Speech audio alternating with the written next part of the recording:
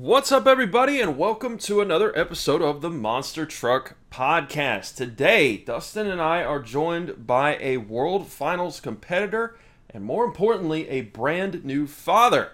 We welcome Bryce Kenny to the podcast. Bryce, how you doing, and how is the family? First and foremost, you just had a new kid. That's right. Well, no, good to be on, and we sure did. We welcomed Keegan Kenny, which is it's probably the most Irish name you could come up with, but and Keegan means fiery one, and he's living up to his name. So, in fact, I'm out in my call it a half shop, half garage, whatever word I'd probably use for this, but I'm out here because my 2-year-old is crying because she doesn't want to take a nap, and the 1-month-old is crying because that's what 1-month-olds do. Hey, you got good sound quality out there, man. That's not bad. Yeah. And you can get away. All you need is a lock, you need a fridge, and a bathroom, and you're set to go, right? Hey, man. Hey, you never know. Maybe it's exactly what I've got. So, no, I'm just kidding. We're in good shape. It's my own little man cave.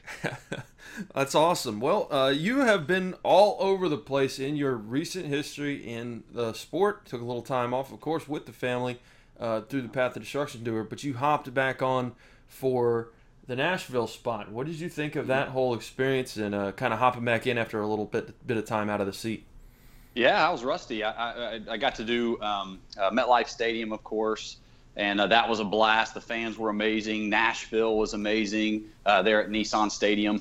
And it was pretty nuts because both events really threw me for a loop because the track for both events were extremely difficult. You know, MetLife had poured most of the day on Saturday, and the dirt guys did an amazing job with getting us a good surface, a decent surface, and went out there and was able to take out Adam Anderson in round one in racing. Felt great about that, and I think I had surprised him just a little bit, which was good. And then round two against Tom Meents, I was right with him, maybe a tad bit ahead going into the last turn, and all that water had come back up to the surface after a full round of racing of all the trucks coming out and running on it. And that's just something that I didn't expect. So I learned a lot there and learned a lot. You know, every time I go out there and do one of these shows, I'm learning a lot about just dirt. I mean, that's not my background. So getting to do that was awesome. And then in Nashville, they used that stuff called paver base, which I didn't know was a thing. So, yeah, the road base. You know, the road base, yeah. So as we're going out there and checking that out, the track before the race, I'm going up to Tom Meents, and I'm like, Tom, how the heck do you drive on this stuff? What can I expect? So, didn't do probably my best there in Nashville. We were all very disappointed, I think. Not in the quality of the track, because I think, on Friday they expected this massive storm to hit Nashville. And so we didn't practice. They didn't put all the dirt down. We were running on about half the amount of dirt out there as we normally do. And so anyway, with that road base, it just produced a different element that, again, I learned a ton. Every time I went out there and stabbed the throttle, I learned something new. So unfortunately for the fans, hopefully next time I'm on that, then, we can put on a good show. But it was a lot of fun, and the fans were incredible. I came home with probably more posters and banners and things like that from the fans than any other show this whole year. So I had a lot of fun. Never have to worry about decor in the shop, that's for sure. That's right. But yeah, going back to East Rutherford, and you surprised Adam in round one, I think you surprised a lot of folks there, because not taking anything away from your driving ability, but, Adam Anderson, multi-time racing champion, however many racing wins he's racked up over the last several years, etc. Yeah. You've got limited stadium experience. You've been spending most of your time inside the arenas and everything like that. But one of the things that I noticed really from watching your races was how you carried speed around the corners. You attacked them a little bit differently than most people. Sometimes it bit you a little bit. The second round against Tom, caught. I think it was the last turn was where you got a little bit out of shape. But otherwise, had the traction not changed right where you were, that might have actually been the pretty money spot, because you had one of the quicker times of the first round, if I remember correctly, as well. Yeah. Yeah, I think Lindsey Wink was first, and I want to say I was maybe second or third. But it was funny because Adam came up to me after and just said, "Well, underestimated you." And I think I appreciate that because honestly, 9 times out of 10, Adam Anderson wins that. And so as a rookie and being someone that's so new, and we could talk about World Finals and qualifying, and I mean, I shot myself in the foot at World Finals the way that I approached that. I left World Finals saying I'll never drive conservatively again. I'll never, and it's not that I was trying to play it safe in Vegas, but I learned a lot on how to run these trucks out in Vegas. And so when I went into East Rutherford, I said, you know what, this trying to just get as much seat time as I can, and then slowly increase the speed. That stuff's for the birds, man. That's rubbish. And what I'd rather do is go on the edge, find the edge, probably go past that edge, go past center, so to speak, and wash out probably a couple times. But learning more, hopefully it's not going to take all that much time before I can learn when and where and how to dial it back, what turns, how much speed, then knowing how to kind of adjust appropriately on different dirt surfaces and track surfaces. And then hopefully, it's not going to be all that long before I'm really competing with these guys. And I want anyone I race to go, oh crap, I've got Bryce in the first round, and I'm not there, I'm not even close to being there. And I think Adam probably went in a little bit conservative in that first round, and I can't speak for him, but I'm assuming he did. And I don't think he expected me to make up almost a full second from my qualifying time to my race time. And for some reason, and call it my background, whatever you want to say, but on race day, something just clicks in my head where it's like it's like I was created for that moment or something. I mean, all the butterflies are way far gone. All of my focus is spot on, and all I can think about is let's take this thing to the limit. And with my background in Top Fuel, it probably is where it comes from. But anyway, I love it when people underestimate and hope that, well, I'll just go out there and be easy, take kind of an easy round win, and then hopefully, as long as people are thinking that, maybe I can sneak out a few round wins while I'm getting as much seat time to be able to really stay controlled. Right now, it's a little bit of chaotic speed. Hopefully, I can obviously pull that back a little bit to more control. You mean it's not easy to control a 10,000-pound monster truck? Imagine that, right? So it's really been interesting watching that. And then for those that don't know, your background in Top Fuel. So you had the road base there in Nashville, and that's great. But it's nothing quite like Top Fuel. Tell us a little bit about your background in motorsports and getting started out with that in general, and then moving to Top Fuel. Yeah, so the very first time I ever jumped in a race car was when I was 8 years old. Drove a junior dragster. My grandfather, he started back in the 1950s souping up Chryslers on old abandoned airstrips. And all of a sudden he became really, really good at it, and people started asking him to work on theirs. And so, from the 1950s until 2017, I have numerous uncles. I mean, my whole family has always been involved in drag racing. And so my grandfather owned a drag strip. So, when I was 8 months old, I think, is about the time he purchased that. So literally my entire life during the summers, I would spend going up to the racetrack. And when I wasn't weed eating the fence line or helping my uncle sell race fuel, I was in a race car. And I was working on the family race cars, and I was working on the junior dragsters and probably messing it up when I was 8 or 9, but having a blast doing that. And in 2001, my grandfather sold the racetrack and bought a Top Fuel car.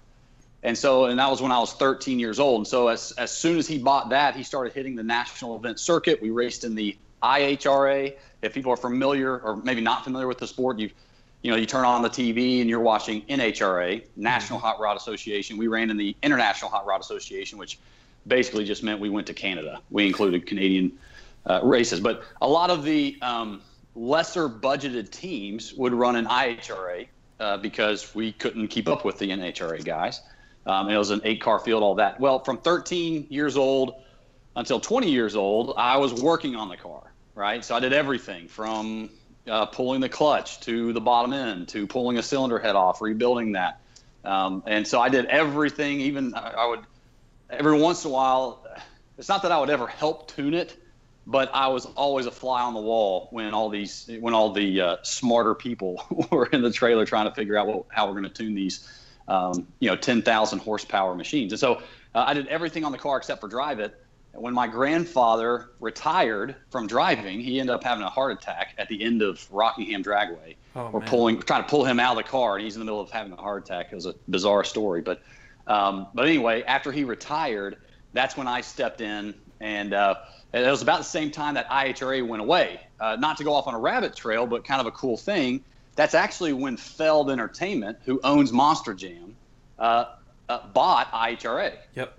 So they came in and purchased our organization, and I didn't know who Feld was.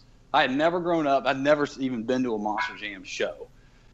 And so Feld came in, and all of a sudden, the only thing that changed is all of a sudden there was this Gravedigger truck who I had heard about, who I knew about, right? I mean, who doesn't know about Gravedigger? Right. Showed up at these events, and Randy Brown would show up, and all of a sudden there was one of these nitro jams where, we were trying to we ran a Gravedigger truck side by side with a Top Fuel car. It was just all these really cool promo things that we ended up doing. But, long story short, the nitro jams didn't quite – they didn't have the same effect as a Monster Jam, and they were trying to make them a little bit of a similar product to turn these nitro jams and kind of mimic that Monster Jam show. We did pit parties, we did different stuff like that. It didn't quite take. I think it's a different demographic, but anyway, I ended up going off to college. It's about the same time I met Morgan Kane.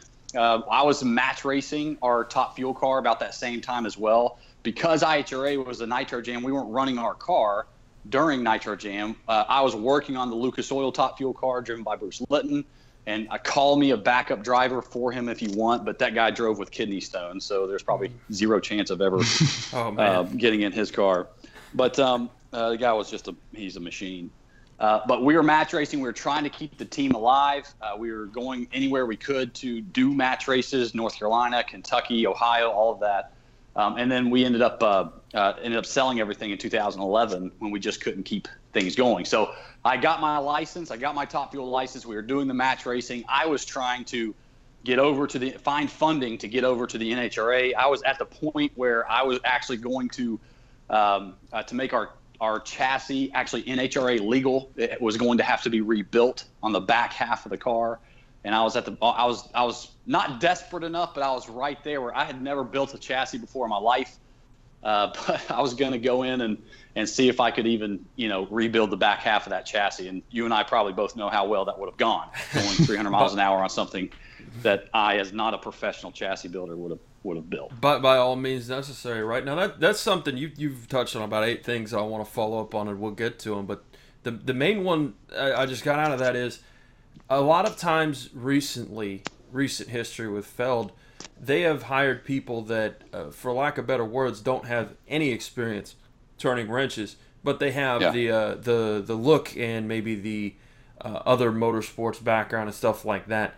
You might be one of the first that I've heard in recent history that knows how to rebuild stuff. I mean, I remember, talking to Dustin Brown, who came over from drag racing as well, and he would talk about, hey, we had to tear the whole car apart in between rounds and do all that stuff. So he had all of the mechanical knowledge and all of the respect for the equipment and for the people that work on it. I have been in pits where people have said, you guys have fixed this, right? And didn't really have the understanding of what it takes to get under there and, change a third member or do something like that. And it's nice to know that you have that, and I'm sure that your crew guys and gals appreciate that.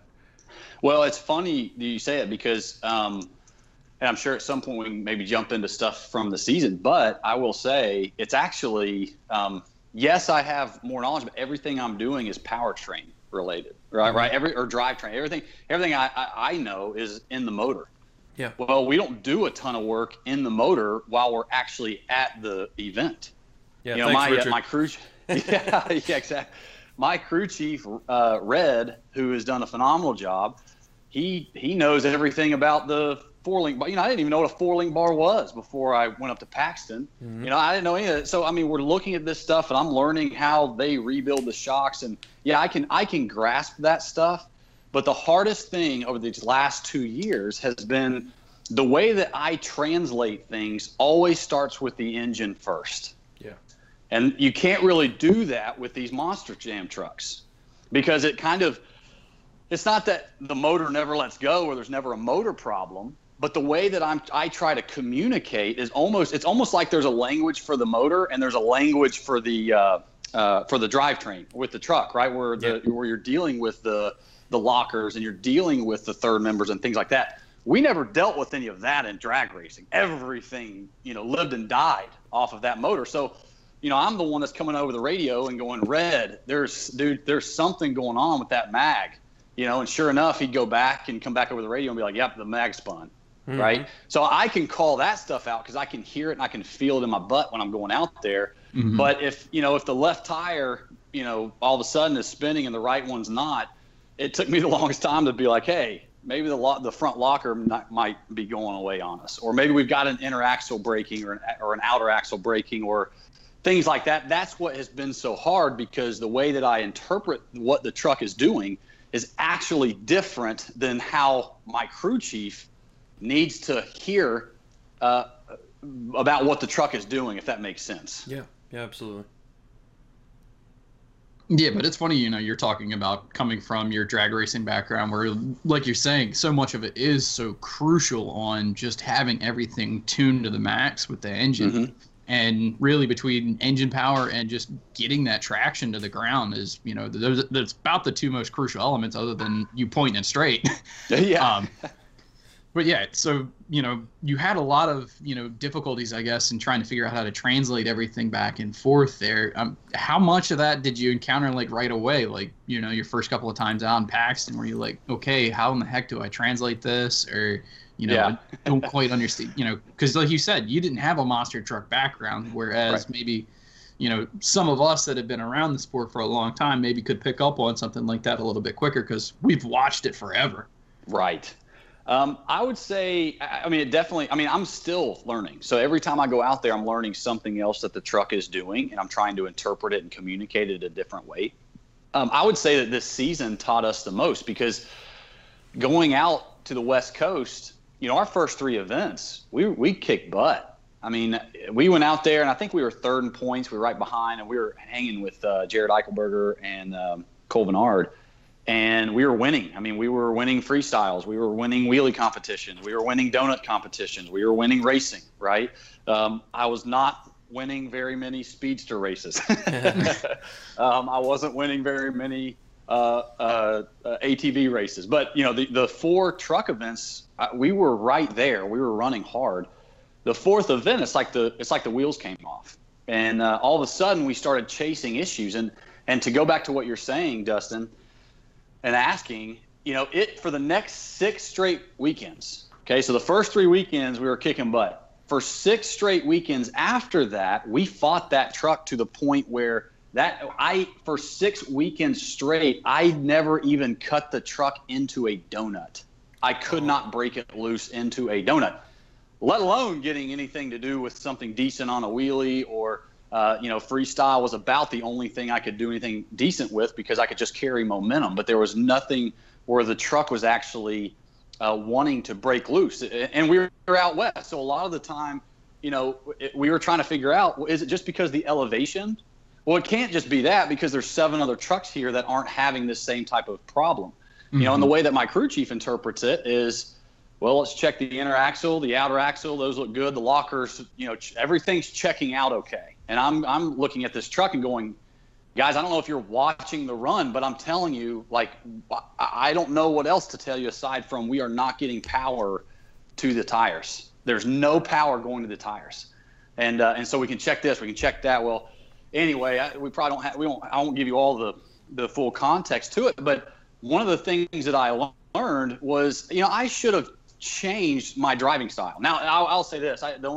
We changed the way we were trying to cut into a donut basically every weekend because that was embarrassing, where you can't even get the truck to to break loose. There wasn't enough power to even do that. But even going to the wheelies, right? All of a sudden, we were rolling over on wheelies, and wheelies were my thing going into the season. Even the first 3 weekends, we were hitting the highlight reel. We were doing all that stuff. Wheelies were my thing, and all of a sudden, all I was doing was rolling in wheelies to the point where we were doing more body repair than anything else. And my awesome crew chief probably got, he probably didn't have enough time to check out everything on the truck because I'm, causing him to go back there and fix a bunch of fiberglass. Dude, and fiberglass sucks, man. It is so itchy. Oh, man, I'm getting itchy just thinking about that. But eyes and see if you can, have your eyes itch for 3 days too. So, but anyway, we fought that for 6 straight weekends. I did not change the way I drove, even in the wheelie competition, because in my mind, I said, we're going to find the problem and we're going to fix it. Yeah. We're not going to change things. We're going to find it. We're going to fix it. Well, you can't do that for 6 straight. And think like saying this stuff out loud to you guys, it's kind of embarrassing. It's very humbling for me to even say this stuff out loud, because you would think that after 2 or 3 weekends you would adjust, right? But for me, it was like, all right, we've got to do something different, but we've got to fix the problem. Now we still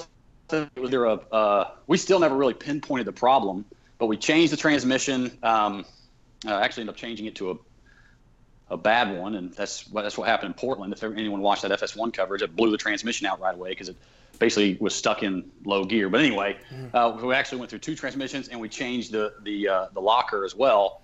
And 7th weekend out, all of a sudden, it was a totally different truck. And we went in, and that's when I won my first overall event. We started winning again. And so the last 3 weekends or so, it was all of a sudden like, where did this come from Bryce? Well, then all of a sudden we got thrown into Vegas and had an okay run out in Vegas. Okay. And I got to stop you right there. Hold on. I got to be honest with you, just 100% honest and transparent. I hadn't been paying as much attention to you guys out there on that tour. I had been paying a little more attention to Dustin's half of the tour. I'd call him every week to talk about that.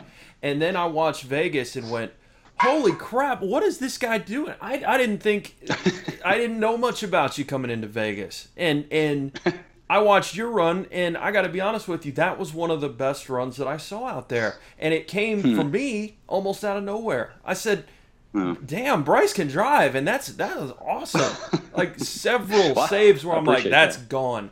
Dear sweet Jesus, that thing is gone.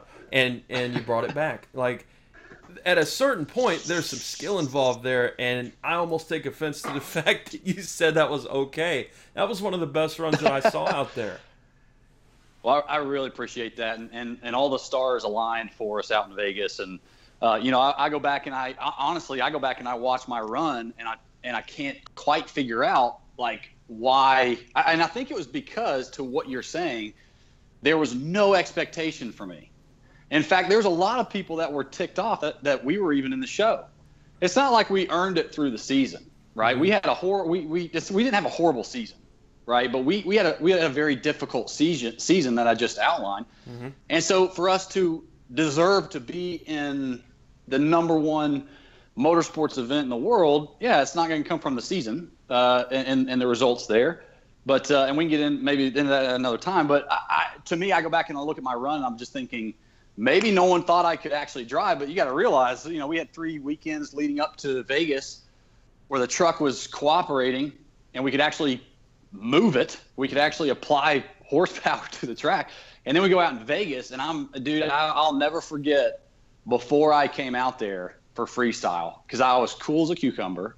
And all I was sitting there in the starting block, and I was looking out at 50,000 people in the stands. And for some reason, I wasn't even nervous. And it's not because I thought I'm going to go out here and I'm going to tear this up. You got to realize, I was so frustrated all season long when we were fighting this truck. I knew the truck was right. I knew that that Dakota had done such a good job on this truck. It was right. And I thought, you know what? With this truck being right, we're going to come out here and we're going to have some fun. Forget everything else. No one even expects us to be here. A lot of people are mad that we're even here and running in the show. So let's take full advantage of it. All the stars aligned. I mean, the first half of my run was tame. Then all of a sudden we had the save that went into the water. Everyone just thought it was super cool. I'll be completely transparent with you. My first thought whenever I landed on all fours in the water is, whatever you do, Bryce, do not get this Monster Jam truck stuck in the water. Like, do not let this pond somehow ruin your run and they have to go pull you out of the pond. That was my first. So I just stabbed the throttle. And if you watch the video, you can see, I mean, I'm throwing water and mud everywhere. Well, that's actually what went through my head. After that, it was like game on. The only regret I've got is not, trying a backflip. I was actually going to at the very end of the run where I had aired it out the very last hit. I was hoping to get it settled. My time had run out anyway, but I didn't care at that point. And I was going to land it and go straight into a backflip. Call it upstage, wherever you'd like to say it, but over by the wall of dumpsters. But it had thrown me so far left and kind of threw me over by the away from that backflip rim. So it wasn't meant to be, but sometimes, like I always say, it's like sometimes you need luck, sometimes you need skill. I think some of the best runs I've ever seen in Monster Jam are when you are able to combine both, and sometimes you get really lucky to the point where you're able to show a little bit of skill. And that's just kind of what happened for us out in Vegas. But yeah, we were happy with it, and I was just wanting to finish in the top half, and I would have been happy. And so to finish 8th in freestyle, second truck out, I mean, it's a testament to Dakota. It's a testament to Red, and us working through so many truck issues, to be honest with you. Yeah, build some confidence. Dustin, go ahead. Well, and to kind of go back, you were saying before, like wheelies were your sweet spot, coming into the season. And I remember getting to see you for the very first time in Raleigh the year before. And it was my first real exposure. Right? Yeah, and it was my first real exposure to actually getting to see you drive, because other than a little YouTube clip here or there, I hadn't seen you in person. So I kind of, to be blunt, came in with zero expectation. And then I get through the first show and I was like, oh, this dude's not too bad. Like, because it's not easy making things look cool in a hockey arena. And, it is a massive challenge, but you cut your teeth in that, running the Tundra Tour and this and that and the other, up north in Canada, doing all those shows. And then, I get to see you for the very first time, and I'm like, okay, he's got something here, because you were planting the truck, walking it across the pad, carrying good momentum. You were on the throttle, blipping it here and there, just doing all the right stuff, if you will, to kind of draw some attention into yourself without being too over the top, if you will. And I was like, okay, he's learned something very quickly in his time around this, because he's figured out, how to make it work inside of these arenas, figured out how to walk this truck, which is something, a lot of people don't catch on to very quickly. And, when I had asked the Norman brothers, what it was like having you, they were like, yeah, he's good. And I was like, all right, that's all I need to hear. Yeah, those Norman brothers, man, they were a trip last year. I'm so happy to hear Christian's success this year and getting to drive. And it certainly it was a bummer for Fell to lose him. But we had a good year last year with those guys running Monster Mode. But to your point, Dustin, I mean, how many times have I seen Cam McQueen go out there for a freestyle, right? Last year on that tour that was on, to watch Sean Duhan go out there, and Sean was brilliant at knowing when to turn up the heat and turn it back down. Like he knew what the show needed, and to watch him adjust was phenomenal. And then I had Norm Miller, that was actually trailer mates with me, so he was in NEA last year and running all over. And so to watch Norm Miller do his thing, almost a 30-year veteran in the sport, was unbelievable. And so if I didn't do anything decent, it would have been a crying shame. And just to tell you how, I was floored with how Raleigh went last year. It was one of the highlights. It was definitely the highlight of my season. But you got to realize, I won one event all year last year. It was the very last event, and I won freestyle. That's how good our tour was, and we were kind of the forgotten tour last year up there in that Tundra Tour, to your point. But, that's how good it was. So then I go out to Raleigh, and I even told my family, like, hey, guys, don't worry. Don't, it's okay if I don't win anything. Because I had a ton of family come out there to Raleigh, because we're here in the Triad, Greensboro area, about an hour and a half away. All of a sudden I start winning all these wheelie competitions and speed and skill, and I don't think I got a freestyle win that weekend, but you get what I'm saying. All of a sudden, it was like they were popping out over, out of nowhere. And I'm telling you, it was a result of being able to watch some of the best drivers in the sport all year last year, and then go out there and kind of stretch our legs a little bit and have a little bit of fun. So it was, man, that Raleigh show, that was a lot of fun. Well, and kind of to your point and how you're saying, you were running with Cam and so on and so forth all winter long, and it was tough competition. Raleigh was not a slack show either by any means, because you're going up against Gary Porter, 30-something years of experience, dealing with Adam, who's arguably one of the best drivers in the sport all around. Yeah. You've got the Maryland contingent with Steve Thompson and Matt Cody, both of which spent a lot of time in arenas and have really figured out, especially Matt Cody, he's really figured out how to run those arenas as well. Oh, yeah. And Ryan Disharoon, another great up-and-coming, talent like yourself. A lot of people there at that show, like that for an arena show was a stacked little lineup. And that's true. You held your own on that weekend. And that was, my kind of big takeaway. When I saw you saying goodbye to the Norman brothers as I was doing the same thing on my way out that night, I was like, good work, dude. Like, you showed me something this weekend. I really appreciate that. I really do. It means a lot, for real. Well, you're talking about coming through and getting kind of cutting your teeth in the sport and everything. I want to kind of take it back a little bit to the Monster Jam University. And you've talked about learning from Tom and learning from Norm and all those other people. Can you kind of take us through what that whole process was like? From you got to test after the soccer connection with Morgan. You got to go out and test, and then you're going through Monster Jam University and all that stuff. I think it's a great program, a great idea to kind of get these newer drivers in and let them go cut their teeth in a low pressure environment. But not a lot of people know, other than, hey, we train these people, what goes on there. So kind of take us through your experience with that whole thing.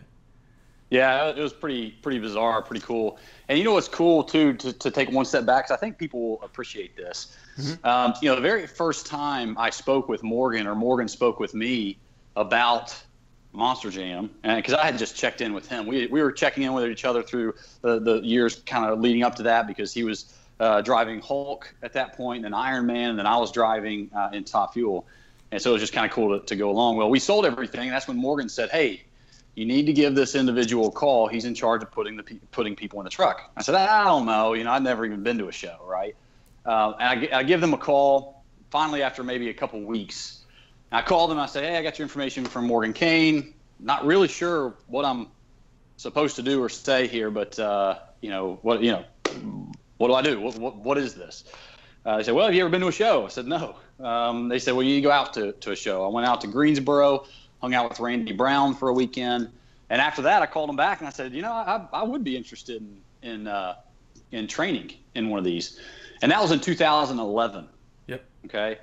And they said, well, we've got a very stacked list of drivers that we are training right now. But, if the time's right, we'll let you know. I said, okay, great. I didn't really think about it again. Yep. And about once a year, Morgan would come down and we would go to the NHRA race in Charlotte together and just hang out. I'd see him about once a year. And every time he'd say, Bryce, are you emailing them? Are you calling them? And I'd have to admit, honestly, I'm not. And after that weekend, I'd usually send them an email. So about once a year, I'd send them an email. Well, it took them 4 years to call me back. And I finally got a call and they said, hey, we're with Monster Jam. Would you, timing is right for us. I don't know if timing is right for you, but would you be interested in coming up to train? And honestly, like I said, I'm coming from Top Fuel where I foot the bill. I didn't own any of the parts on our Top Fuel operation. That's a $1 million operation. Yeah. Okay. I didn't own that stuff, but I was footing the bill on trying to keep it alive, and kind of running and trying to piece all this stuff together. And so my first reaction to them was like, what do you mean? Because if someone were to come to us and say, we want to get our Top Fuel license, we would have said, great. It's $15,000 and, we'll make sure you get your Top Fuel license within, 6. You got 6 runs for that or whatever that number was for us back then. But so my first question was, what does that look like? What do you mean? Does that mean I'm flying? No, they said, no, we'll take care of getting you up there and your stay and stuff like that. We just want to see how you do. I said, well, so you're saying you're going to take care of everything. I get to come up there and drive a Monster Jam truck. I said, yeah. I said, well, of course I'll do that. So I ran up there and John Zimmer was training us that very first weekend. And it was more of kind of a tryout. It was interesting because we started off very basic, right? We started doing figure eights to get used to the rear steer. Yep. We did donuts. We did race jumps. That was pretty much the extent of it for the most part. And then at the end of that week, we did some media. And I think that's, again, at that point, I had a chance to do a lot of media stuff in Top Fuel. And I've always done a lot of public speaking and communication things. So I was, I think that honestly, I think that the driving, it's more of like a pass or fail thing for that very first weekend. And so they ended up bringing me back up. They said, we want you to come back up and we've got a truck in mind for you, but it's an arena truck, or the truck would be in arenas. And so we want to see how you do on the arena track. And so that's when I jumped out there and I worked with Tom Mintz. He was helping me get a feel for it. And it's funny because I go out there, my very first wheelie I ever hit, I launched it. Yeah. I launched it. And it was, and I didn't know, because I said, Tom, how do I hit this? He said, go up, and as soon as those front tires hit the obstacle, just nail it. Hit the throttle. I said, well, I can do that. Yep. So as soon as, I went up, carried a little momentum, and as soon as those front tires hit, stabbed the throttle as hard as I could, and sent the thing sky high. All I could see was blue sky out in Paxton, Illinois. And it felt like I was up in the air for eternity. Came back down, landed on the wheelie bar, and the front end dropped down. Total luck. Absolute luck. In fact, that was Tom's first question. I got the truck off the pad. He shut me off. He said, wow. Okay. Oh, boy. All right. Well, let's see if you're good or if you're lucky. Do it again. And I flipped it back on and went there. Well, I hit it the exact same way, and I skied it again. And I hit it the exact same way. Now you think I'm setting myself up to be a hero here, and I'm not. So he said, all right. He said, go and he said, all right, we're done with this obstacle. You got two really good ones. Let's go over here to the log stack. And if anyone's been to Arena Show, they've got the telephone poles. There's actually 4, but you can only see 3, and they're stacked on top of each other. Mm-hmm. Well, I hit that exactly the same way that I hit this tire obstacle. And Tom and I were trying to figure it out. I don't know if I accidentally hit it in first gear. I still don't think I did. But it, again, skied it. But the difference is it rotated itself. I was almost did like a gainer almost. Well, I went extremely high, came down, landed on the roof, and it knocked the wind out of me so bad. It was the very first time I thought, oh my gosh, like these machines, you got to respect them. Yep. You got to be careful. So anyway, but and it just kind of grew from there, and spent a couple weeks out there up with Tom, getting a feel for the truck, and again, you got to go past center. And you got to kind of go past zero, so to speak, or go over that edge to figure out what that edge really is. And that's what Monster Jam University is. It's finding that edge and then learning how to not cross it, or maybe how to back off of it just a little bit, and really go out there and have a controlled show from that we're going to put on ourselves. So, sure. But it was a lot of fun, and yeah, learning from 11-time world champion Tom Mintz was a blast. Did the truck that they said they had in mind for you end up being the truck that you drove? So I don't know, because that stuff they have to kind of keep it, call it under wraps, if you will. Yeah. I'll say this. I mean, this will be very transparent as well. I was very worried actually when I got that call saying they had a truck in mind. And the reason is that was the exact same month that Dalton Milliken died. Oh no! Yeah. Well, the guy that I ran against for years was Clay Milliken. Yeah. Mm-hmm. Yep. If we ever beat Clay Milliken over in IHRA, who's still to this day the winningest driver ever in IHRA history, is Clay Milliken. If we ever beat him, it was like David beating Goliath. And that guy has been very, very special to our family. And so we hurt. I didn't know Dalton because he was, I want to say 6-7 years younger than me. So when I was 15, 16, as a clutch specialist, running around on IHRA with my grandfather driving, he was 9 or 10. I remember him running around. I remember talking and hearing from Clay, talking about all of Dalton's ATV success and national championship. I remember every bit of that, but I didn't know Dalton very closely, but we knew Clay. Mm-hmm. And so it really scared me. And in fact, I was afraid that I was going to get put in Blue Thunder. Yeah.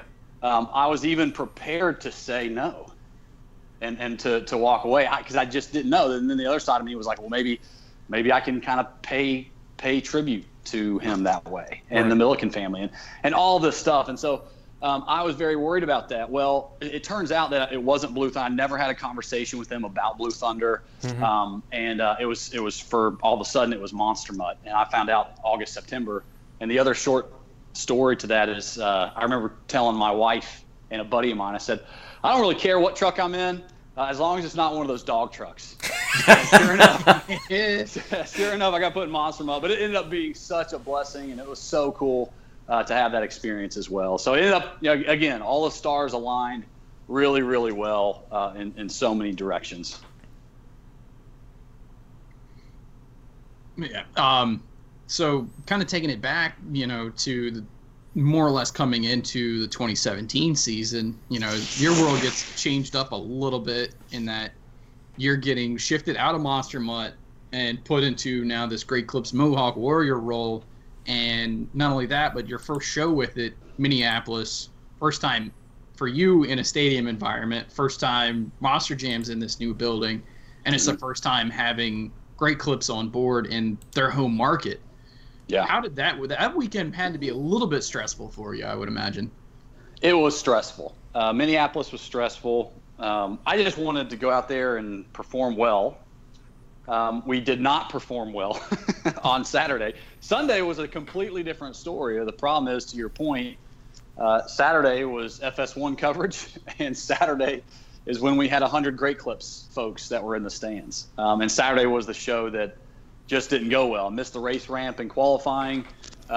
Didn't know that was a rule, by the way. Didn't know you couldn't do that. And even in Nashville this weekend, I thought it was just qualifying, right? I learned the hard way in qualifying in Minneapolis, to your point, a year ago, that, you got to get all four or you get a 5-second penalty. I'm in Nashville against Scott Puto, and the very last turn, again, I pushed it out too wide and kind of crawled over it and then just kind of accelerated through the finish line. Obviously, it's not faster to do it that way, so I don't understand why that's a rule, but I've not been around the sport long enough to have much more of an opinion.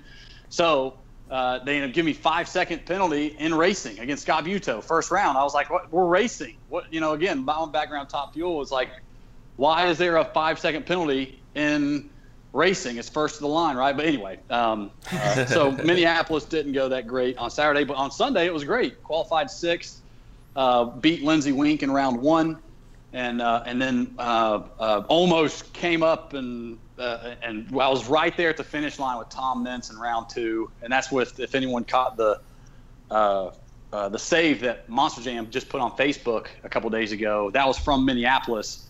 Against Tom, when I just was going for broke. It was like, I'm going to get to the finish line and we're going to have a little bit of fun, and ended up rolling the truck and ended up on all four. So Minneapolis was a huge learning experience on Saturday. Unfortunately, Sunday was by far our best show, but it was a huge learning curve, though. Yeah, because it was funny to kind of see, because, doing rehearsal on Friday and then the show on Saturday, and it's kind of like, man, like, it's just something's, like I hope tomorrow goes better, get the butterflies out of the way, and just, just see how it goes. You already got this bad night out of, just get it out of your system and be done with. Yeah. And in your defense as well, the truck did end up having some issues. I remember talking to Philip Norman, the next day, and he's like, yeah, we had to change the front housing and this and that and the other. And just, it was a long, long night. But then you come back in the next day fresh, the truck's good, and got that just a little bit of extra experience, and it was a night and day difference. And like you said, you took out Lindsey Wink in round one, who was the previous night's racing winner, and was dominant the night before.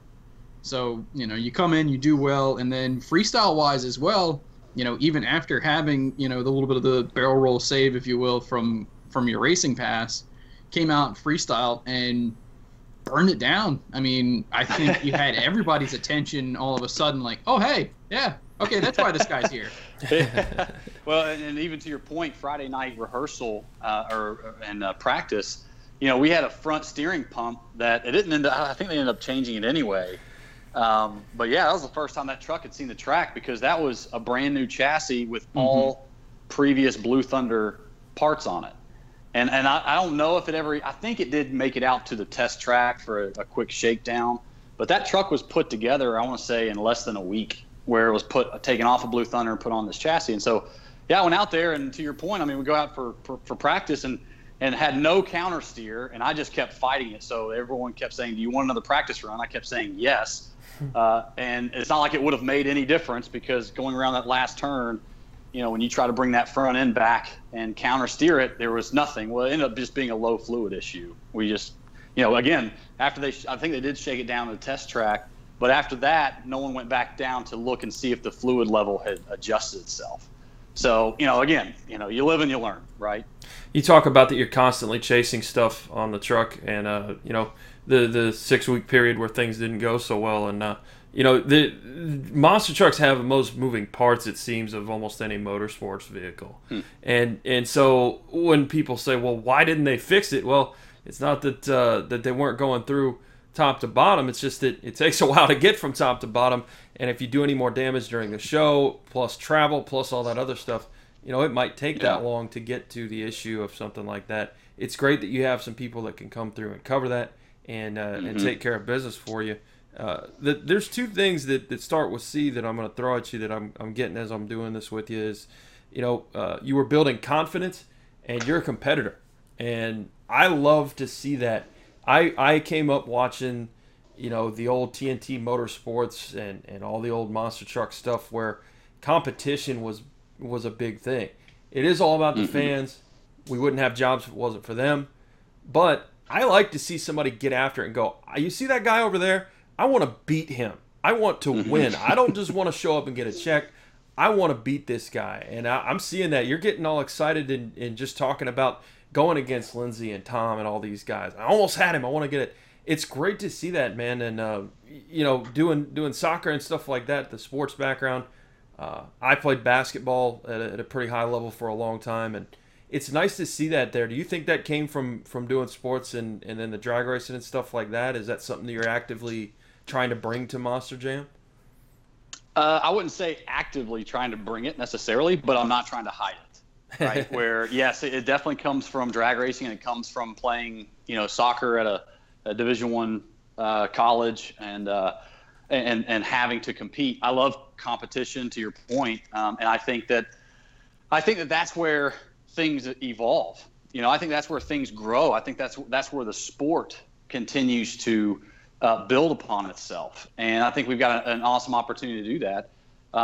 And also, the flip side of that is you are putting on a show. So if we all went for broke every single time we hit the throttle, well, you're not going to end up with a very positive show either. And so I do think that there's called a Jekyll and Hyde thing with me at times, because I think that there are times when I know I need to turn it up, and there's times when, well, gosh, we had a ton of damage last night. We're not going to mail it in. We're not going to play it safe, but we're not going to just destroy the truck tonight either. We're going to keep it on all fours. And we're going to do that. And at the end of the day, as people don't like to hear this, but the advantage I do have coming in from a different sport and me running that, trying to keep have a team survive, is I understand more of the business aspect of this. And no one likes to talk about that. Absolutely. No one, a diehard fan, a nostalgic Monster Jam fan, they hate change. And it's like all they want to see are no corporate sponsors and crush cars. And I get it. Like, I'm not saying that that's crazy, but I do, I have less patience for people that don't want to see things get better. And people say, well, it's fine just how it is. No, it's not. Now, here's exactly why I say that. This motorsport, the reason I made that phone call originally, and I decided it was interesting to enough to go and train, I made that first phone call. It is not because I looked at a Monster Jam truck fly through the air and thought, I want to do that. Okay? I have a blast driving these trucks, and I am competitive. But the reason I made that phone call was because you got to realize 2011, we just had come out of the worst economic recession that the country has seen since the Great Depression. Yep. Me going out there and trying to find $1.5 million in sponsorship and Top Fuel was next to impossible at that point. People were, the NHRA was struggling. Every form of motorsports was hurting, except for Monster Jam. Yeah. So Yeah, they have absolutely. done something right. And the reason why they have so much attention today is because of the work that they did 5 years ago to try to evolve and to try to change. And they're continuing to see if they can make this better. And when most monsters or motorsports out there are just begging to survive, and sponsors are pulling out of groups like NASCAR left and right, and things like that, you see a group over here like Monster Jam that is growing and surviving. And yes, change hurts, but let me tell you, I think there's good change and I think there is bad change. But I believe that Monster Jam, ever since I first hit a show in 2011, I have been obsessed with watching them push the limits and try to make this better. So I do have less patience for people that don't want to see anything change. They want to go back to the 1960s. But at the same time, I get it, because people are nostalgic about this, and people, want the reason why they first became a fan. A lot of people, they became fans 30 years ago, and the shows aren't even what they look like when they were 30 years ago, and they're at this difficult pull for their attention, and they got to make that decision. So I do get that, because I'd probably feel the same way with drag racing. We went from running 1,320 feet, a full quarter mile in top fuel, down to 1,000 foot. Because people were dying, and NHRA was like, we got to have people stop dying, and we can't slow these cars down, so we're just going to lengthen the area of shutdown and go to 1,000 feet. Well, you would have thought that the sport had died, and 80% of the people were like, this is ridiculous, we're not going to do this. Well, today we have much fewer deaths, and people don't complain as much about 1,000 foot. I was on that side of the fence that was like 1,000 foot, that's ridiculous, they're killing the sport. So I do get it, because I had that experience in a different environment and a different sport. So I don't throw too big of a stone when people are kind of against change with Monster Jam. Hey man, God forbid you put great clips on the side of Mohawk Warrior and bring a little money into the sport, right? Well, I think Mohawk Nation will appreciate the fact that that's one of the reasons why this truck is still out there. Yeah. Okay? Yeah. And it started off, and it was gangbusters and huge support, huge. Back in when George first built this around, and it wasn't doing as well. And so and there is a lot of context behind me being in this truck, and a lot of people think I kicked George onto an international tour, and that's not the case. There were decisions made long before Great Clips came around, or the idea that Bryce Kenny was going to be in this truck. There were big decisions that took place long before any of that. But you take the good with the bad too, and there's as many drivers out there that, think that I shoved somebody in front of a bus as there are fans that think that. But again, you take the good with the bad, and my role in this is to grow the sport. I want to try to make it better. My goal is not to make it a corporate environment, but let's make this all better. How can we get more How can we get more fans in the seats? That's all I'm trying to do. Yeah, get some eyeballs on the product. But you mentioned having 100 people from Great Clips in there at the Minneapolis show. Maybe they went and had a great time, and they're going to take their kids the next time that Monster Jam comes to Minneapolis. And we're getting into the second generation and the third generation of drivers and everything. And George had a great run in the truck. I knew him well. Real quickly, I never got the impression of what you were saying about moving him out and stuff like that. But did you have any chance to speak with him, or how much interaction have you had with George? I'm sure you probably get that a decent amount. Yeah, we have spoken more through social media stuff. We ran an event together last season, but I was in Monster Mutt, and of course that was way before anything going into this year. And so we kind of talk more on messaging on Instagram and things like that. And he said that he supported it. He was like, listen, welcome to the team, and I'm looking forward to come out and watching you at a show, and hopefully maybe you can come watch us in Europe at some of the shows I run in. So it was a good dynamic, a healthy dynamic when it came to George, and that guy's a legend, man. He's one of the guys that has helped to build this and turn this sport into what it is, and he deserves that recognition. And there is a lot of respect that needs to be paid to George Belhan for not only just Mohawk Warrior, but again, growing the sport and making it better. That guy's a legend. Well, and you kind of bring an interesting point to that, because for maybe a long time monster truck fan like myself or Robbie, we think of legends in terms of the guys that we grew up watching. So whether that be Dennis Anderson or Gary Porter or Tom Mentz or Andy Brass or Dan Runte or whoever. But you make a very valid point in terms of drawing in and attracting new audiences and new different, perspectives as far as the type of people that are being put in the seats. Because, again, going back to your point in how other motorsports were hurting tremendously back in that era, like you're talking about. And that Greensboro show, I'm pretty sure I was at too, strangely enough. But yeah, to get to your point, Monster Jam was branching out and continues to do so in terms of attracting new and different demographics. Because, again, I think a lot of the general population sees monster trucks as dumb hillbilly stuff. And they don't really think about the fact that Monster Jam can pack a 70,000 seat stadium in Jacksonville on one, the same time that they're packing a 50,000 seat stadium somewhere on the other coast, and then however many hockey arenas around the world. They don't quite understand just how massive the brand is, because it's kind of like the redheaded stepchild of motorsports is kind of what I've always used.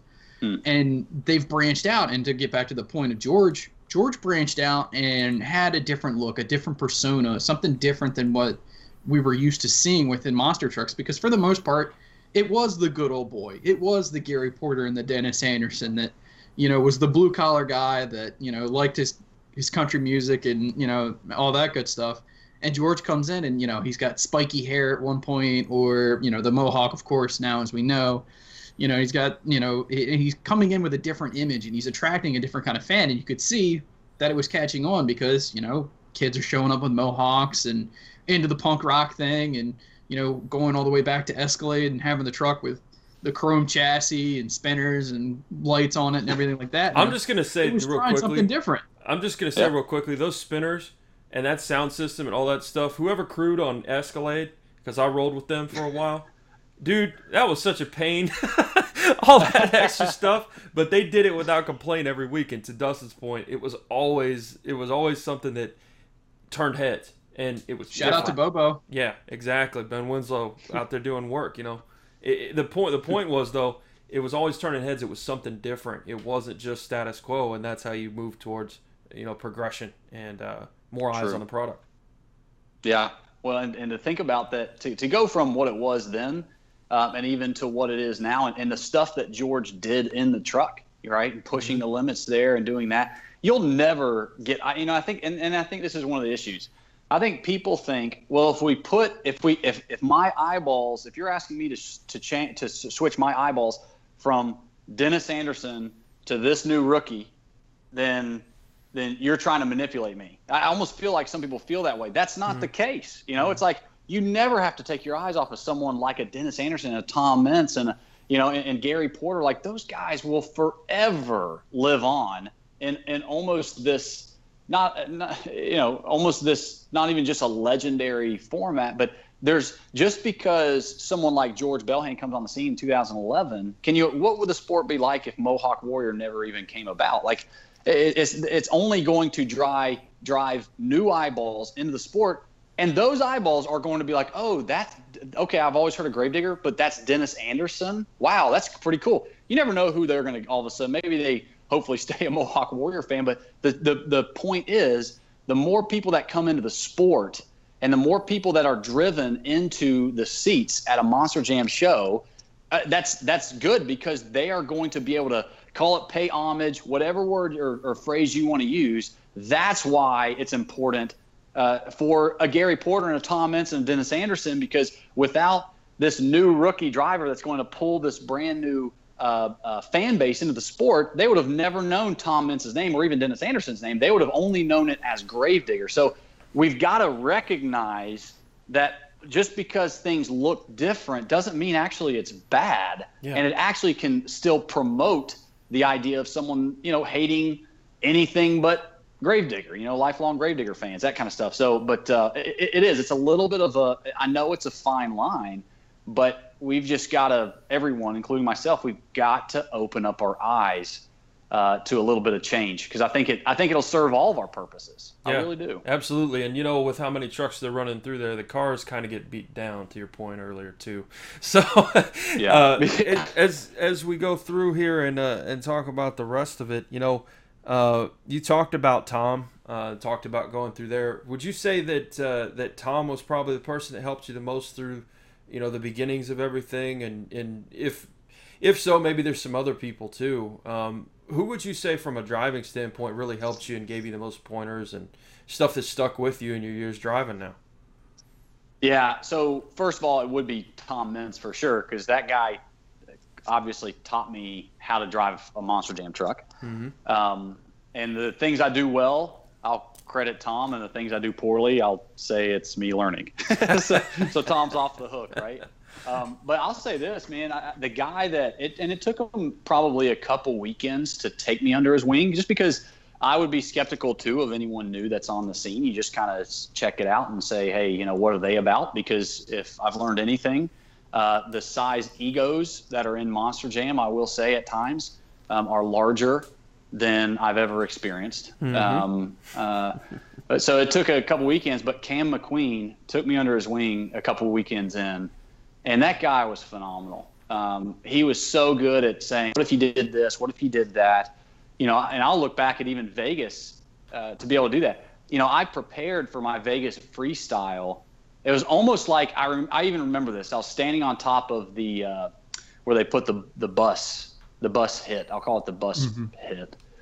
But I was standing on top of that, and I remember thinking, like, what would Cam McQueen tell me that he was going to do for this, that. So I kept thinking almost as if Cam was sitting there and mentoring me or counseling me on that track. And I guess I've never really thought about that until I'm sitting here talking to you about that.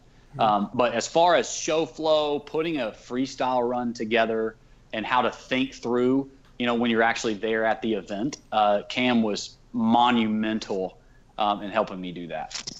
Well, and it's funny, you're talking about Cam bringing you under his wings, if you will, and kind of showing you the ropes a little bit and getting you acclimated to the whole world.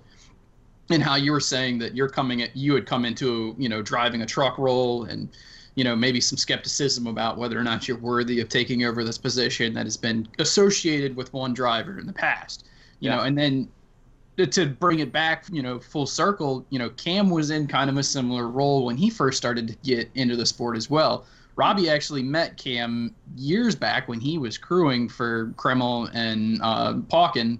Years back, Cam would just show up at the show in Vancouver and want to help out or whatever. But when Cam first got in, there was kind of that, oh, he's Travis Pastrana's buddy. He's getting a gimme gig. He's not really not really all that deserving. This and that, and the other.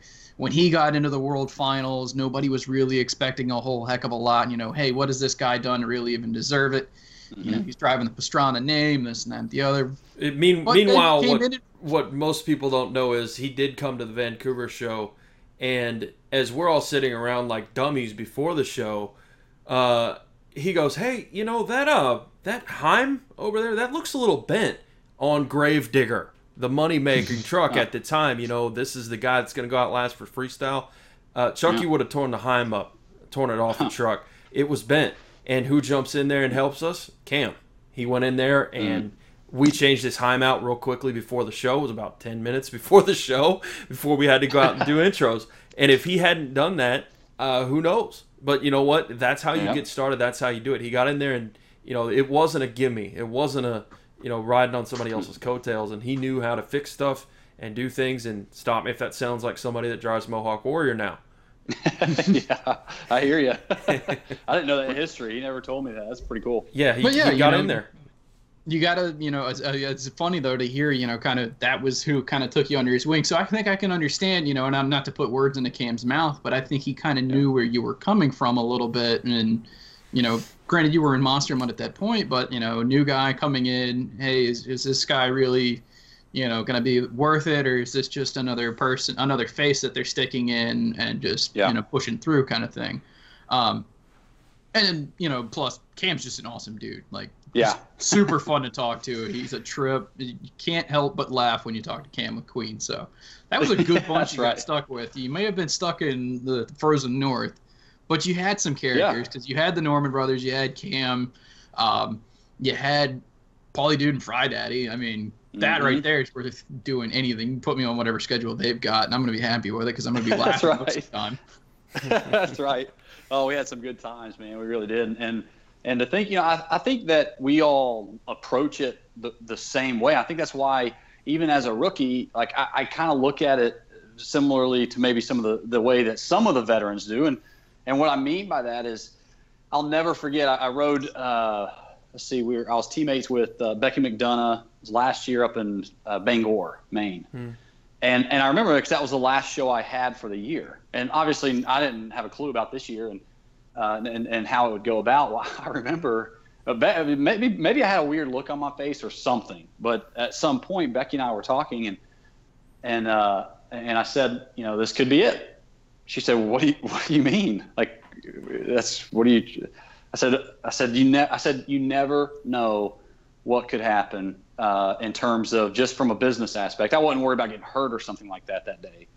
But I remember because it was our very last show, and I said, there's nothing ever guaranteed in motorsports ever. And this could be the very last time that I jump a Monster Jam truck. And I remember not being sad, but I remember being grateful. And I remember being excited about the show. And I thought, because I always want to be at the standpoint of, you know what, if this was it, and for some reason, the ideas or the goals changed for Monster Jam and they needed someone else and they didn't need me anymore, that I'm going to come out here and I'm going to enjoy this last show. And I did. And I don't know that the veterans think of it that way. That's not what I'm trying to say. But I do think that I remember going to dinner with Sean Duhan and Cam and Paulie and Fry Daddy and the Norman brothers. And I just remember getting that sense like, you know what, life is pretty cool.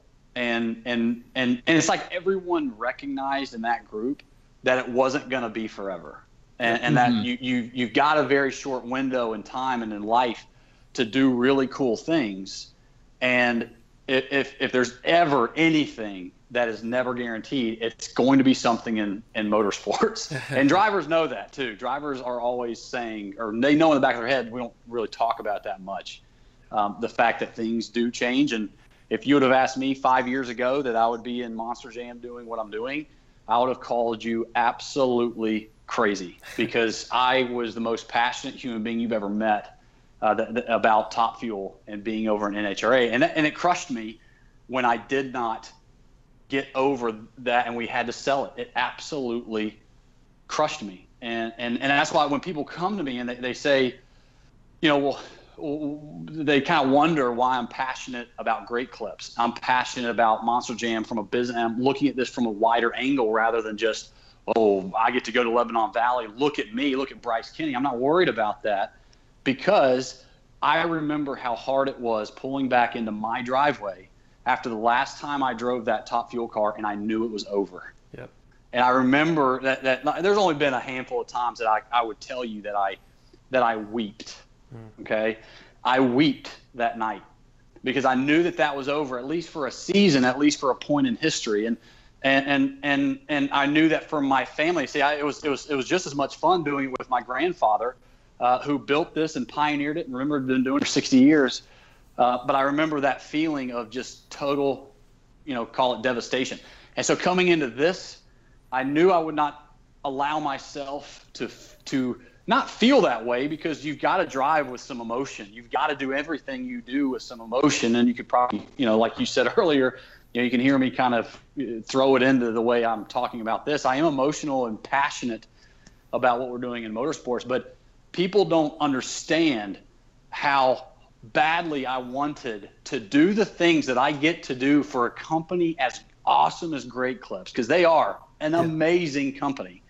And the chance to do that, I was begging someone to give me that opportunity in Top Fuel. I was so desperate for that opportunity in Top Fuel to go and make a fool of myself on a social media video, or something to help a brand, because I wanted that so badly. So again, the fact that I get to do that, and I think it's a fraction of what we'll be able to see. I do think that this is the start of something great, whether it's Great Clips, whether it's a different company on a different truck. It doesn't matter. But what I'm saying is, there's so many great opportunities to do it that way and to benefit and be a blessing and get more people involved in an awesome sport like Monster Jam. And the fact that I felt like I failed and I don't look at it really that way. Probably wouldn't even use it that word. But the fact that I look back at Top Fuel and it didn't go the way I wanted it to go, and it was so devastating to me, that's why every single morning when I wake up and every single time I jump on an airplane to go to a race or go to an event now, I never forget how hard it was that night, weeping in my car, knowing that that chapter was closed. So I do feel like that Monster Jam gave me the second chance and a chance I never expected I would have had. It's certainly a different avenue, but I can assure you that every single time that I come out there, every pit party I go to, I will never take for granted an autograph that I signed, because there for a 4-year stint, there wasn't anyone asking for my autograph. Mm-hmm. And I know how that feels, and I know how it feels to not have people want to say, man, you're a good ambassador for us. Let's partner with you. I want you to be an ambassador for our brand. I remember how badly I wanted it, and I didn't get it. And so I'm going to protect that now with everything I can, and hopefully the sport's better as a result. But hey, time will tell. Well, it's very cool to kind of sit back and, one of the things that I picked up on from when I had first met you, and I remember after the show in Minneapolis, we chit-chatted in the hotel restaurant after the show and just kind of hanging out, getting to know one another. And one of the things that I really took from you is that you're very passionate about being involved in motorsports. And I think, having your lifelong background in it, and you got to understand firsthand being, so deeply involved in a motorsport and going through the grind of trying to keep up with sponsorships and everything like that, because motorsports, no matter how you try and make them profitable, they still end up being almost a bottomless money pit. And you understood the grind of having to bend over backwards to try and meet all these obligations. You have to perform on and off the track. It's not just the results of going down the track and crossing the finish line. And, getting to hear even more of your business perspective of it as well. A lot of people don't get that business aspect of the sport, and they don't understand, well, why is this corporate entity with this and that, the other? But you get it, and you understand that, okay, I'm blessed with this opportunity right now to basically work hand in hand with this company. I need to take everything that I've gotten with it and run with it, because you understand just how gut-wrenching it is to have the rug pulled out from under your feet and know that there may not be another day to race. Because it's easy for everybody to get kind of jaded when you're burnt out and you've had so many shows in a row and been on the road so much. I mean, you and I were at the airport at 4 o'clock in the morning 3 weekends in a row. That sucks. Yeah. But, and again, for every one of those crappy, got to be in the security line at 4:15 in the morning, you really don't want to be. Mm-hmm. It's easy to get jaded and all that. But at the same time, when it's showtime, it's 6:59, the trucks are in the tunnel and fired, that adrenaline rush that kicks in, it's like, yeah, like you're saying, hey, this ain't all that bad. Life is pretty freaking cool that, you get to do this, get to be a part of something like this. And it's one of those things, like, even it's what keeps you coming back almost, I feel like, is that you understand that you're doing something special and something fun that not everybody else gets a chance to do. And it kind of keeps you grounded a little bit. Granted, it's a different role in what I do versus what you do, but regardless, we're all still a part of putting together this cohesive element that is in front of, whether it be, 8,000 fans in an arena to, 60,000 plus in a stadium. Yeah. And if you were to ask me, what I wish could be different about my experience, and this is like a life thing, it's not a motorsports thing even, but if you were to wish me, or if I could change anything about my experience in Monster Jam, I wish that the stripes that I earned in drag racing could translate into stripes earned in Monster Jam, but that's not how the way the world goes. People look at me and they do look and they say, you're brand new, you're a rookie. And again, people think I shoved somebody in front of a bus. And I want to look at it and go, to your point, people don't understand the late nights for years as a kid. When I was in middle school, everyone asked me when you're in elementary school, people say, what do you want to do when you grow up? And you can say a race car driver, and they say, oh, that's adorable. That's cute. And then you're in middle school and they say, what do you want to be when you grow up? And you say a race car driver, and they say, well, okay, that's interesting. But so how do you get into that? They start kind of pushing back a little bit. And then in high school, no one asks you what you want to be anymore. They say, where are you going to college? Yeah. Where are you going to school? What are you going to do for a career? And it's not that that's a bad question, but I do think it's the wrong question that we start asking in high school. And I was the one that kept saying I'm going to be a race car driver. What's your passion? That's a better question. Yeah, what are you passionate about? Yeah, I think that's a great question. And so I am that kid that probably held on to his race car bed too long. I don't know. I'm not going to tell you guys whether I still sleep in one. Hey, I said you need a bed out in the shop. That's a good look. Hey, there you go. Yeah, absolutely. Well, and to kind of bring it full circle once again, going back to you saying Cam McQueen took you under his wing, one of his kind of constant reminders that he puts out there whenever he does his interviews and everything like that is he goes back and he even remembers the teacher's name and everything like that. He had a teacher in high school, and they asked, what do you want to do for a career? He said, I want to be a monster truck driver. And the teacher laughed at him and said, you'll never do it. Made a fool out of him for sure. Yeah, that's for sure. Absolutely. Just to kind of make it a little bit lighter as we move through, you've mentioned a few things that you like, a few things you like to do in your spare time.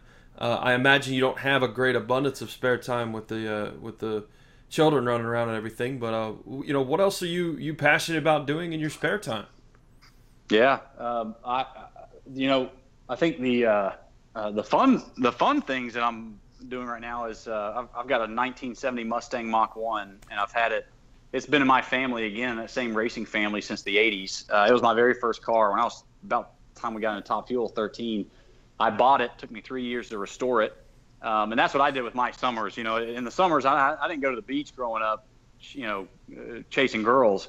I went up to work at the family racetrack and work on my hot rod. And so I still have that. The motor's starting to seize up on me, so I do need to get that out of there and rebuild it. But I like tinkering. I like doing that stuff. I'll be honest. Right now, I do have enough free time, call it that. I've always wanted to run my own business, own my own business, and I think that is, on the near immediate horizon of being able to do that and run that. I think that way. I think in terms of big picture and business categories and things like that. So I'm excited that hopefully this next chapter for me is going to involve creating and building and doing that. And so thankfully that my situation with Feld right now, I can go drive Monster Jam trucks on the weekend and come home and build something business during the week, and then I get to hang out with my family and be with my kiddos at night. And I think that's a pretty good next 12 months for me if that were going to be the way I described it. Good life balance for sure. Is it still so in progress that we'll just leave that there, or is there a category this business has, stuff that you want to shout out or promote? No, not necessarily. We're still working through a couple things. I'm working with some guys here in my area here in North Carolina that's what they do. They build it, they grow it, and they sell businesses. And I happen to get kind of hooked up with some of them that need somebody that can do just that. So it'll be nice because I won't be on an island, just kind of doing my own thing, but and I'll get to go and run that. So nothing to plug or anything like that yet, but maybe in the future I'll take you up for it, and you can throw some good stuff on your Twitter. My Twitter is just flailing, by the way, so you need to give me a hookup there anyway. And we always shout it out at the end, but we'll go ahead right now. It's at Bryce Kenny here on Twitter. There you go. He needs. I just never did Twitter. I never really cared for it, and then about 6 months ago, I was told that I need to reboot it. And I said, okay. So I think I'm at like 500 followers on Twitter. Yeah. And about 10 of them read what I put out. Well, hey, you post a couple of videos of, like you said, dancing around, having a little bit of fun, and the people will flock. They flock to cute puppy videos on the internet. When you worked really hard on your monster truck videos, you throw a couple puppies and kittens in there, you're gonna be good to go. All right, good. Yeah, well, one of the things that you've talked about is understanding your branding and everything like that, and you're having to learn also coming up in this new era of how to promote yourself in social media and everything like that. And I've seen, you bounce around, whether it be, doing your Instagram stories here and there, whatever. One of the things that I think gets lost on a lot of people is that people are just genuinely interested in other people's lives, not just, what you do at the track. And that's one of the things that you've crossed over with your social media. I feel like I know your daughter. I've seen her enough on Instagram and everything like that. I feel like I almost, go up and say, hi, hey, how are you? And be like, wait, you don't know me already? Yeah. Yeah. Yeah, you can. It helps. It helps that you got helps that I've got a cute kid. Number one, that always is But fathers, you're always biased to your own kids. So I think she's the greatest thing in the world, and I'm sure other people are like, yeah, she's a cute 2-year-old, but stop posting, pictures of it. So I could probably see both sides for sure, but I do have a lot of fun on that, and she would welcome a friendly hug from Dustin Hart at any point, I'm sure. It's kind of hit and miss with me because being 6'4" and long hair and a beard, they kind of you get the funny look. Like I've been in more than enough pit parties where you got the kid that's kind of running around awestruck and then bumps into your leg and looks up at you and they're like, you got a kind of a Sasquatch thing going on. Is that what? Yeah, man. I definitely. I was in the running to be a Geico caveman at one point, but then that, their marketing changed gears, and so that awesome, flipped out from underneath of me. I know what it's like. Hey, Dennis Sanderson has a nickname for Dustin too. What's that? Hippie. Hippie. I like it. Yeah. Oh, that's gonna grow. I can see it too. That's good. It was just Dennis, and now Steve Sims is on it, and it's gonna, now that it's public, it's gonna go haywire. But yeah, well, that's all I'm gonna call you. So there you go. Now that I've got one other person to worry about at the airport now to call me hippie. You're welcome. Right. You're welcome. Yep. Well, listen, Bryce, it's been great having you on.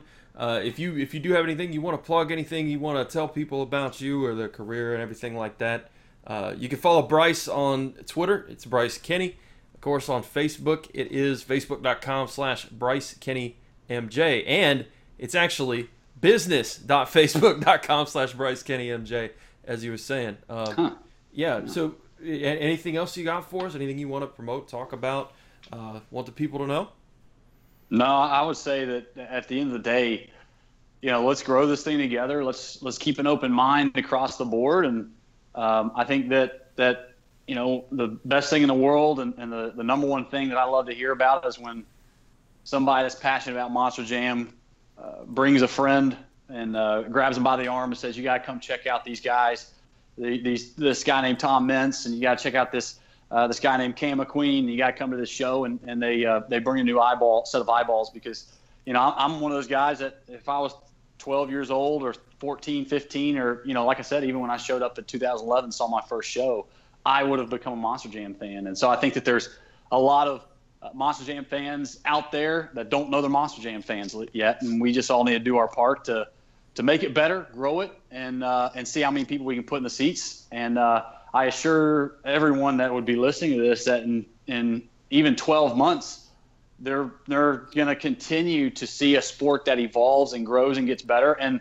the disclaimer to that is it's never going to be fully done, right? We're always going to grow, and some things are going to be good. Some things aren't going to be so good, and we're going to learn from that too. And I think Monster Jam approaches it that way and says, but thank goodness that we've got a group like Monster Jam as well that wants to push the limits, that wants to try new things, that wants to put something out there, like instead of calling it a wheelie competition, why don't we do a 2-wheel skill competition, right, and see how it goes. They put their name out there every time and say, can we try something different? Can we try something new?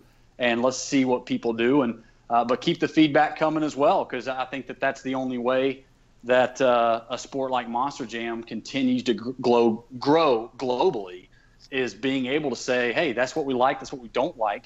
And hopefully hopefully in 20 years, we're all still talking about Monster Jam. That's a home run. So, but no, I love it. And I love it the most when people come and I get to meet them personally and say hello. And hopefully we can, hopefully we can exceed expectations every once in a while and have those stars align and get a little bit of luck with a little bit of skill this coming freestyle up in New York this weekend. So we'll see. Awesome. Well, really appreciate the time, Bryce. And anytime you want to hop back on, you got anything to say, we're always here for you. And thanks for being on. Hey, appreciate you guys, man. We'll talk soon, I'm sure.